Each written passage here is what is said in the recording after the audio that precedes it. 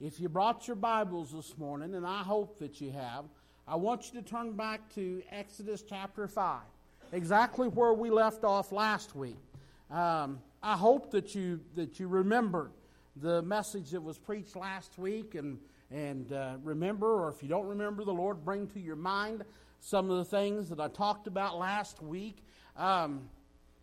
Because honestly, last Sunday morning sermon was the introduction to this sermon. So anyways, let's go to where we left off last week. Exodus chapter 5. I want to read just the first two verses, and then we'll go to the Lord together in prayer. And don't worry if you don't remember or wasn't here. I'll remind you real quick. But anyways, Exodus chapter 5. Let's read the first two verses. And afterward,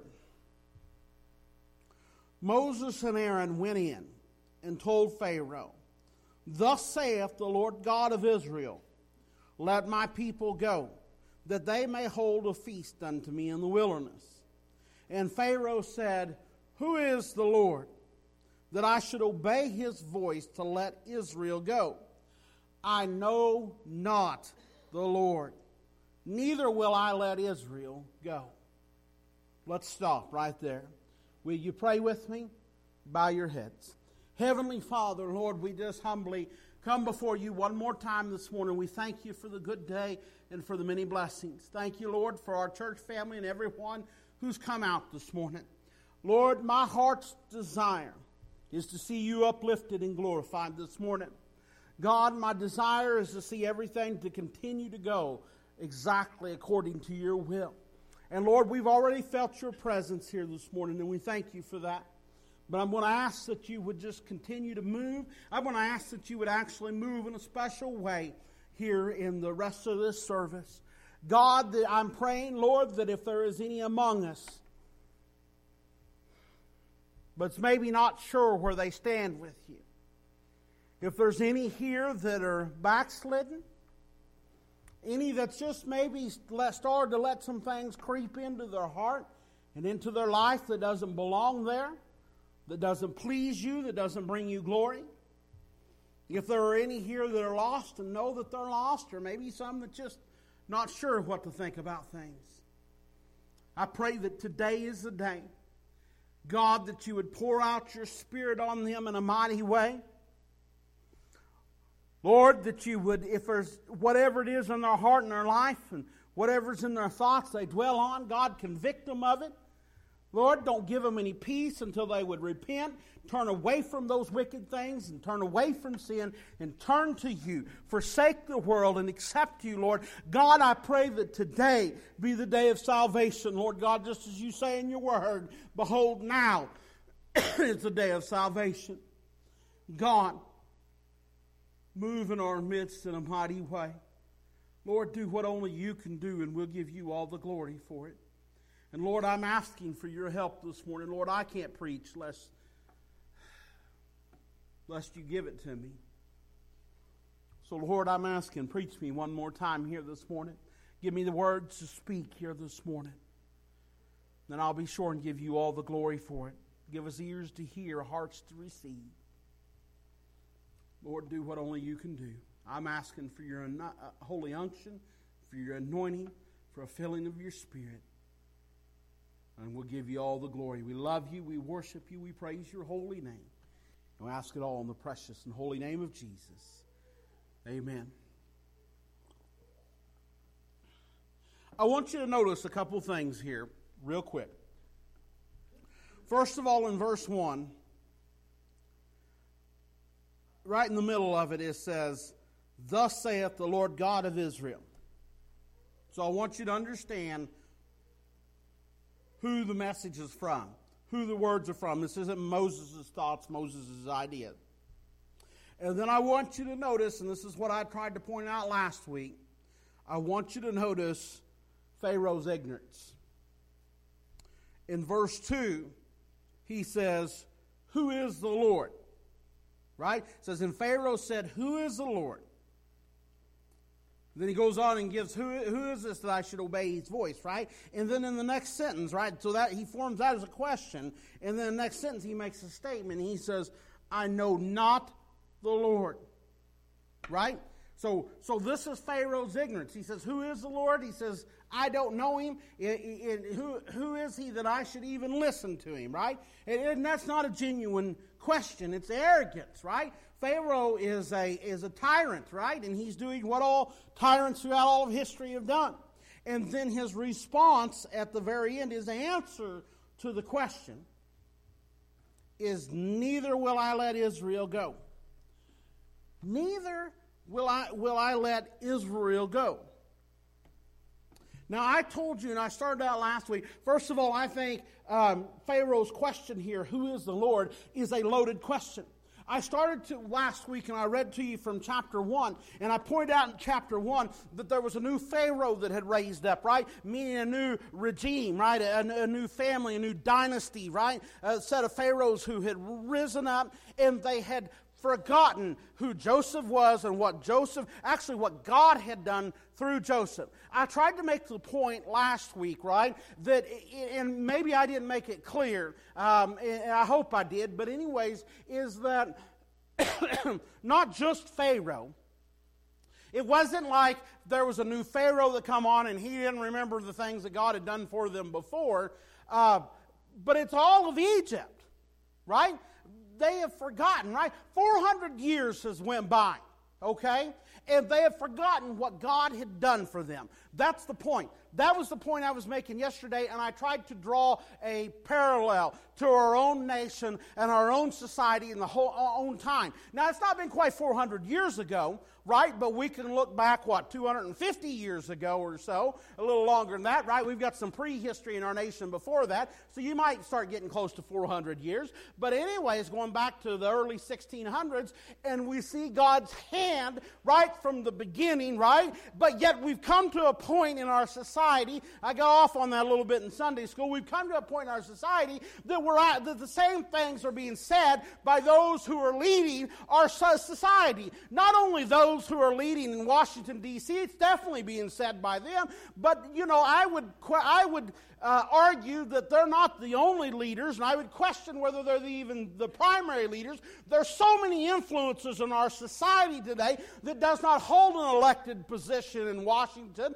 but yet that is that they have forgotten. They have forgotten as a people, as a nation, where we've come from, what it is that God has done for us. And we can see the same question being asked today. Who is the Lord that I should obey His voice?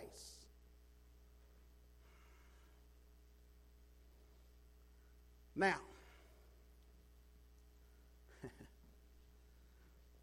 here's what is getting ready to happen next. There is getting ready to be 10 plagues.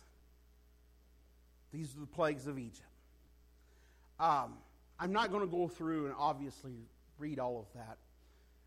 If you haven't read in a while and don't remember, that's be some good reading. That'd be some good reading this evening or tomorrow or whatever.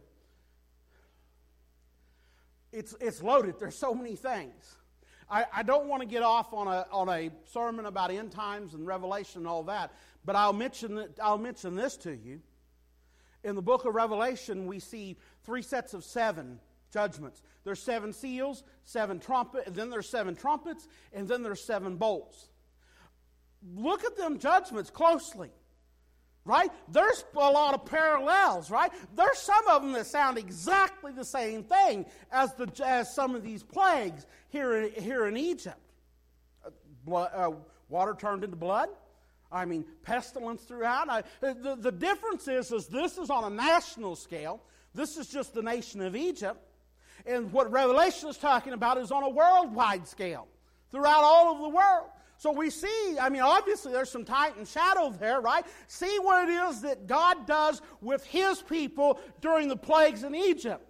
See what things look like in the land of Goshen. See what He says specifically about what He does, how He takes care of His people. I think you'll be able to understand some things of what He's going to do for His people in the last days, right? When God's wrath is poured out on the whole world. When we look at the 10 plagues. Each one of the plagues is actually I don't know if I want to say dig, hit, cut, I'm not sure what the right word to use there is, but as to the gods of Egypt. Okay? Egypt has they got a plurality of gods that they worship. Right? They've got a frog god. They worship the Nile, and they have several gods connected to the Nile. As a matter of fact, one of them, they believe that is his artery of blood, is the Nile. So God changes it into blood. But anyways, each one of those, right? If you look at the Egyptian gods, there's a parallel, right? The only one I can remember the name of, maybe because one of the most famous Egyptian god, is the sun god, Ra. Well, what's plague number 9? God says, we'll see how big your God is, right? Total, utter darkness. 3 days. Right? Each one of the plagues. We see in the plagues, we see from going from creation to chaos, almost like an undoing of creation. One thing that I found interesting as I was reading through it, I'd never noticed this before, is you can take the first 9 plagues and make them 3 sets of 3. And then the first 2, right? Plague 1, plague 2, right? God sends Moses to Pharaoh, and Pharaoh through Moses, God warns Pharaoh, this is what I'm getting ready to do. But it's kind of like, you've been warned twice, third time, 3 strikes, you're out. The third one, plague number 3, there's no warning. It just happens. And then it starts over and he does the same thing again, right? Plague number 4, Pharaoh gets warned. Plague number 5, Pharaoh gets warned. Plague number 6, there ain't no warning. It just happens. And then we see the pattern a third time. And then, of course, the 10th plague, that's a special one. That's the Passover. That's the killing of the firstborn. It's interesting, too, in the plagues. It's like it starts low and works its way up. Right? And they start more as annoyances before they get deadly. Right? So you see this gradual rising, right? So you start out right in the water, right? That's as low as you can get is the water, right? The water is turned to blood. And then the second one, right, is the frogs, the plague of the frogs. And the frogs come out of the water onto the land. And then the third one is the lice, right? The lice, and what happens? It's the dust, right? What's the next level, right? You got the water, you got the intermediate coming out of the water, and then the dust, right? The dust of the ground turned into lice. And then we've got swarms of flies. Right? It just keeps going. And it goes from flies. And then the next thing you know, it's their livestock. Right? All the Egyptians' livestock is killed. And we just keep going from there. I don't know that I can name them all off the top of my head in order. But, you go from, livestock, and then you've got hail, and then you've got locusts, right? And so where's the hail? It's thunder, lightning, and hail. That's coming from the sky, right?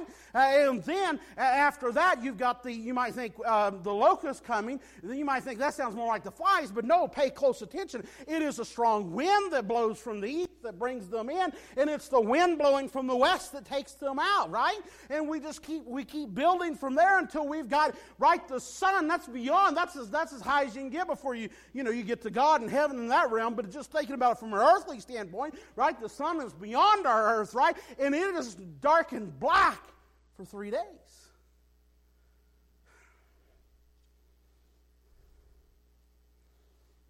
And all of this is because Pharaoh said, who is the Lord? Who is he that I should obey his voice? And this isn't the only time. I'm just going to read one time that God says this.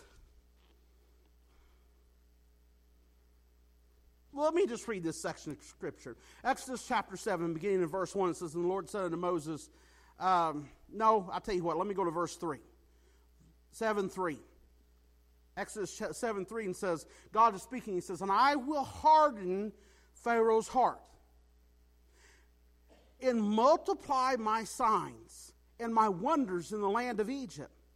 But Pharaoh shall not, so it's like prophecy. He's telling Moses what's going to happen. But Pharaoh shall not hearken unto you. Pharaoh's not going to listen. That I may lay my hand upon Egypt and bring forth mine armies and my people, the children of Israel, out of the land of Egypt by great judgments. And the Egyptians shall know that I am the Lord, when I stretch forth my hand upon Egypt and bring out the children of Israel from among them. Did you catch that in verse 5? And the Egyptians shall know that I am the Lord. Right? It's an answer. You're going to know that I am God. Right? Do you not see a parallel what God does when He pours out His wrath in the book of Revelation? All these people today are saying, who is the Lord? Right? That we should listen to Him, that we should obey His voice. And God is saying, I'm going to move, right? And you're going to know who I am. Hey, when it's done, all your false gods, I'm going to make a full mockery out of them. And you will know who is God. I got to say something. Side note, tangent, call it what you want. Soapbox. Jake wants to bring my box out. I'll stand on it. This is my soapbox for just a minute. Scripture says, God says, I will harden Pharaoh's heart. That is so misunderstood and misused. Now, I misunderstood it for a long time too. We think of harden. Now remember, the Old Testament is written in Hebrew. Some of it 2,000 years before the New Testament is written. New Testament is written in Greek. 2 different languages. God uses 2 different, groups of people to do it. 2 different thinking, 2 different vocabularies, 2 different mindsets. So sometimes it's easy for us to mix things up and get confused. When we think of, here's traditionally, and so many even Bible scholars, they think of God hardening Pharaoh's heart. Now let me say something. All 10 plagues you go through and you'll find where it talks about Pharaoh's heart being hardened. 6 of the 10, Pharaoh hardens his own heart. It's only in 4 of them that the Lord hardens his heart. That's what the Word says. I went through last night and underlined it and highlighting it in, not this Bible, but my other Bible at home, looking at this, studying this out, figuring this out, or thinking about this. Not figuring it out, but thinking about it. 6 times. Some of them, there's a couple of them that's kind of that word right there. As far as who's doing the hardening, I would argue from the context it's Pharaoh hardening his own heart. Several of them it specifically says Pharaoh hardened his heart. But then there's 4 of them, unmistakable. The Lord hardened his heart. And when we think of hardening his heart, we think of, in the New Testament sense, when it talks about your heart being hardened, and that it can't be pierced, right? It's like a hard shell over the outside, and it can't be pierced by the Word of God or nothing. Nothing's going to get in through. And so we automatically take that definition, and we transfer it back here. But actually the way the word hardened is used is in a different sense altogether. Now, follow me for a second. You take a piece of steel and you want to make it stronger, what do you do to it? You harden it. That's the contents in the sense that the word hardened is used here, to make stronger, to strengthen. What he's going to do, right? So 6 of the 10 times, Pharaoh strengthens his own heart. But there's 4 of these plagues that are so bad, God has to actually supernaturally strengthen his heart. Okay, why is God doing that? Why is God not hardening his heart so that it can't be pierced? Why is God strengthening his heart? To make sure that Pharaoh has a free will. He strengthens Pharaoh's heart so that Pharaoh can withstand and Pharaoh can do what Pharaoh wants to do. This is what Pharaoh wanted to do all along, right? Pharaoh does not want to let Israel go, right? Pharaoh does not want to listen to God. Pharaoh does not want to obey God's voice. Now think about this for just a minute. As a leader, right? Whether you're the leader of a small group of people or especially as a national leader, right? This is why so many times when we get mad at them, we get mad at leaders because they'll promise something and we believe they're absolutely genuine. But then when they get into power, there is so much force that comes on them from different directions that they bend. They're not hardened enough to stay straight despite that force. They bend to this will or that will. Maybe it's a great catastrophe that comes on the people, and all of a sudden they're passing out checks, and that's something that they would have never done and said that they wouldn't do. Or maybe there's from outside influences that play on their own greed or whatever the case may be, their own desire for power, right? And so that's why we want in a leader, we want somebody with fortitude, strength. We want their hearts to be strengthened. Hardened in the sense that it's saying here. What God is saying and what God is doing is God is saying, just because these 10 plagues is coming on your land, and it's going to put an immense amount of pressure on Pharaoh. At first, it's going to be an annoyance, but after that, people are going to start hurting and going to start crying out. And you're going to come under an intense amount. And at first, you're going to be able to resist on your own and continue to do what you want to do by your own free will. But there's going to come a point that I'm going to have to supernaturally harden your heart, strengthen your heart, so that you will be able to stand up and continue to do what you want to do. Because this is judgment coming on Pharaoh and coming on Egypt. And Pharaoh made the decision. It's not just him. As you go through and you read, there's so many times when the Egyptian peoples, their hearts are strengthened or hardened also. Right? It's their will. It's what they want to happen. So God does not harden Pharaoh's heart in the sense that he can't hear the message and he can't do what he wants to do. Pharaoh strengthens Pharaoh's heart so that it'll stand up under a lot of pressure, and Pharaoh still has the ability to do what he wants to do. We've understood it so often is that God takes away Pharaoh's free will, but it means just the opposite of that.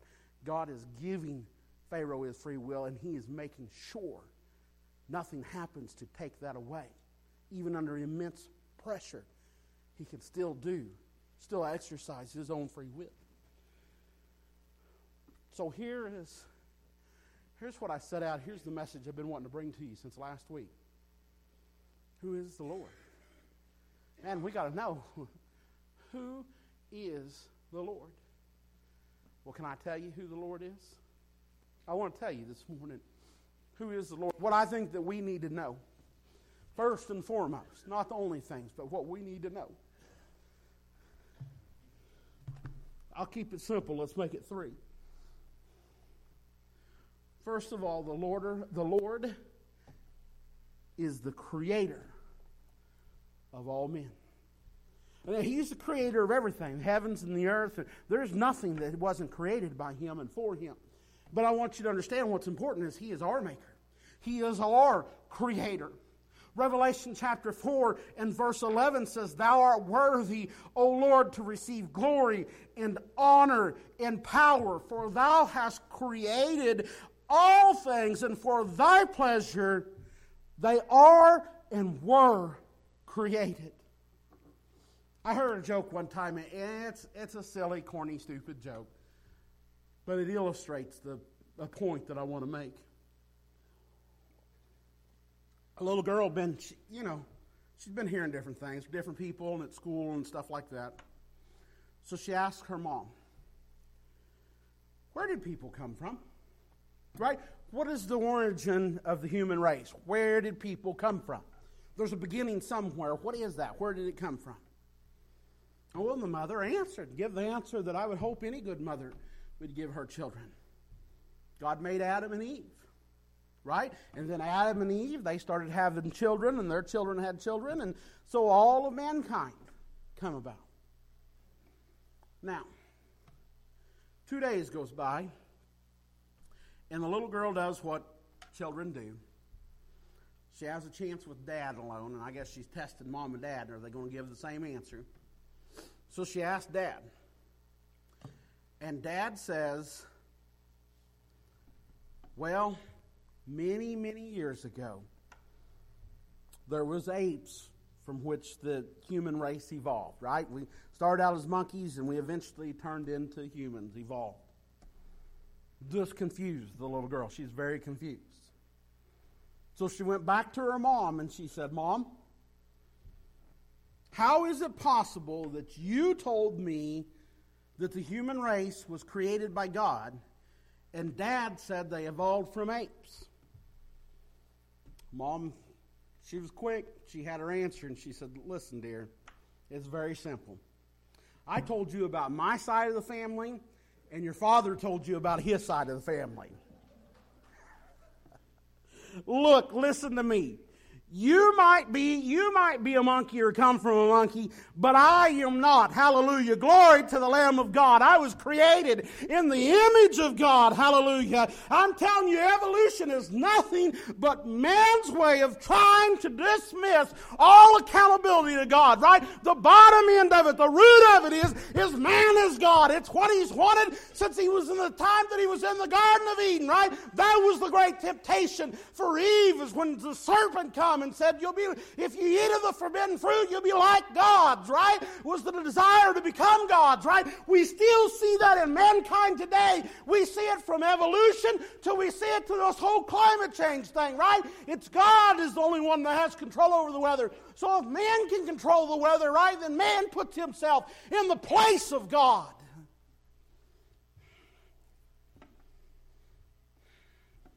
And listen. Understand, evolution is nothing more. There is not 1 ounce of physical, scientific evidence that proves it. Not one. It is nothing but a theory, and the only way to believe in the theory is by faith. And by faith alone, because there's no physical evidence for it. I don't have any problem with believing in something by faith, right? That's my faith in the Word of God, and God is the Creator, and Jesus is His Son and the Savior of the mankind, right? It's by faith that I do this, but let's just be honest about it. Evolution is nothing but a religion. It's absolutely a state-sanctioned and taught, but it's religion. That's it. That's what it is. It's man's attempt to remove God, to do exactly what Satan wanted to do, right? When Satan, right, when he was the most beautiful of the angels, right, but his pride, right, and he wanted to take God's place, right? He wanted to rise above God, right? It's nothing but man's attempt to do the same thing and take the place of God, making themselves God, seating themselves on the throne of the Most Highest. Evolution is man's attempt, man's effort to try to erase God from creation. Because what it actually says is man made man. Man created man. Here's the second thing that you need to know. I might run a couple minutes late, but I got good news for you. Dinner's here on the ground. So you don't have to race to the restaurant. It's going to be here waiting on you. Second thing is the Lord is the Savior of all men. The Lord is the creator of all men. Pharaoh is saying, who is the Lord? Our society today is saying, who is the Lord? I'll tell you who He is. Not only is He our maker and our creator, He is our Savior. 1 Timothy 4:10 says, for therefore we both labor and suffer reproach because we trust in the living God, who is the Savior of all men, especially of those that believe. What is so amazing about God is His passion for sinful human beings. While we were sinning against Him, right? We were at enmity, as the Bible says, against Him. We were at war against Him. We were rebelling against God. But yet God still loved us even during that time, right? He still loved us so much that not only did He create us, He created a way for us to get to Him through His Son, Jesus Christ, right? God loved us so much that He gave His only begotten Son. The God of heaven made it possible for His creation to live with Him forever. The Lord, the God of heaven, became man so that He could bridge the gap between God and man, so that we could be reconciled, so He could reconcile us to Himself. I love what it says in Philippians chapter 2, verse 7 says, He made Himself of no reputation and took upon Him the form of a servant and was made in the likeness of men, and being found in fashion as a man, He humbled Himself and became obedient unto death, even the death of the cross. He is the Savior. But there's one more thing that you've got to understand. And this goes back to the scriptures that Dorna, right? If you notice, and what Wendell read this morning was that question about who is the Lord.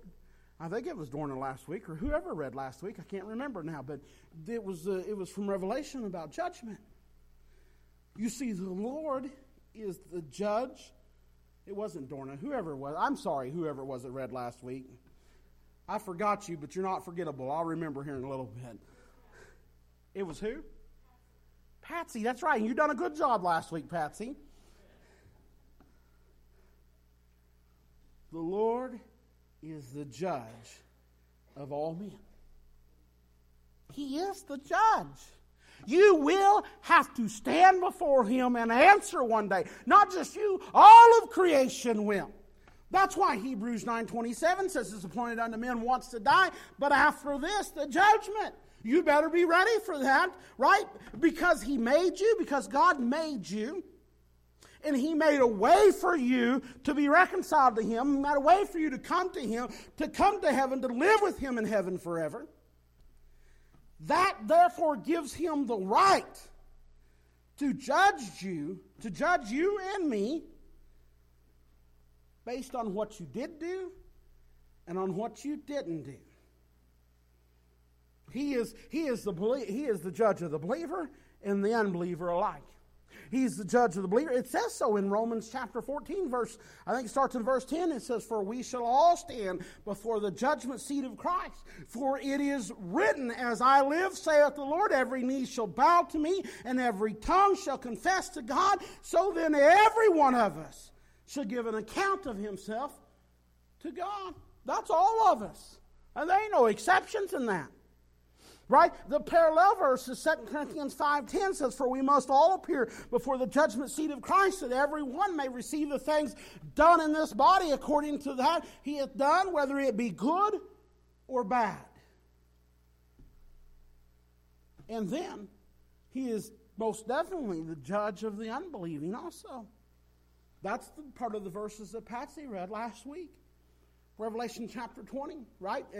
She read a bigger section of this, but just starting in verse 11, it says, "And I saw a great white throne," right? This is John, right? John, when he's in his vision on the Lord's Day, right? And he's been caught up, right? There from the Isle of Patmos. He says, "And I saw," he's transported to the end times. He sees this great judgment. And he says, "I saw a great white throne, and him that sat on it, from whose face the earth and the heaven fled away, and there was found no place for them. And I saw the dead, small and great, stand before God. And the books were opened, and another book was opened, which is the book of life. And the dead were judged out of those things which were written in the books according to their works." And none of them, only the ones who's written in the book of life, make it. None of those. And in this group, the believers has already been judged. It's all the unbelievers. There's not a single one in this line, right, that has their name written in the book of life. So they're all judged according to their works, and none make it. None are righteous, right? No one. Our righteousness is filthy rags. The only way you're going to make it to heaven is not by your good works, not by your righteousness, not by my good works, not by my righteousness, but by what Jesus did. His works. His righteousness. So here's my question to you this morning. Do you know who the Lord is? No, I don't mean just, oh yeah, I know the Lord, He's God, He's, it's Jesus. No. Do you know Him? Do you know? Not do you know about Him? Not have you ever heard of Him? I'm asking, do you have a relationship with Him? Do you know Him on a personal level? Do you know who the Lord is? Right? Do you know that? Is He your Savior? Are you ready for that day of judgment? Are you doing everything you can to warn, so you could be sitting there saying, yeah, I know who He is. Yeah, I know. I've got a relationship with Him. Then if you know who He is and you understand who He is, you know that He's a righteous God. You know that He doesn't lie, that what He says is the truth because He said it. That's what makes it the truth. And that He is coming back, and He's coming back this time in judgment. So are you doing everything that you can to warn as many people as possible of the impending judgment? Are you going to great lengths to make sure that everyone everyone who will listen to you is ready for that day of reckoning. Are you telling your children and your grandchildren? Are you telling your nieces and nephews, your neighbors, your friends, whoever that God opens the door for and gives you the opportunity, right? Everyone who will listen to you. You might not think that they are heeding your advice. That's all right. God doesn't say twist their arm and make them happen. As a matter of fact, He went out of His way to make sure Pharaoh had a free will so Pharaoh could choose his own destruction, so Pharaoh could choose his own end. God has went out of His way to give each one of us a free will and the ability to choose whether we're going to follow Him or not, whether we're going to accept Him or reject Him. Listen to me. God is the judge. He will judge them. There's no doubt about it. But He's going to judge you too. And He's going to judge me. So my question is, are you ready for that day? Are you ready? Will you stand to your feet?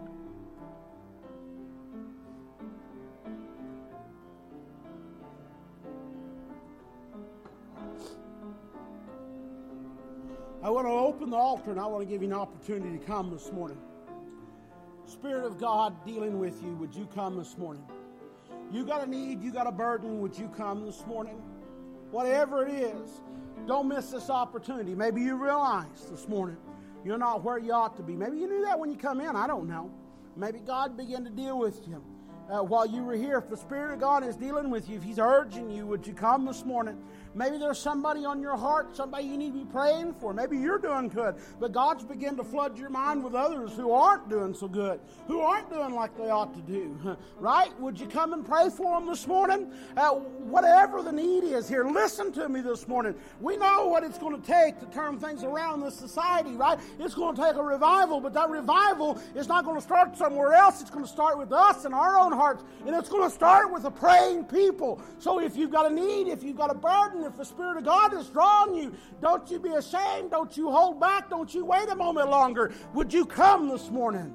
Whatever it is, would you come this morning?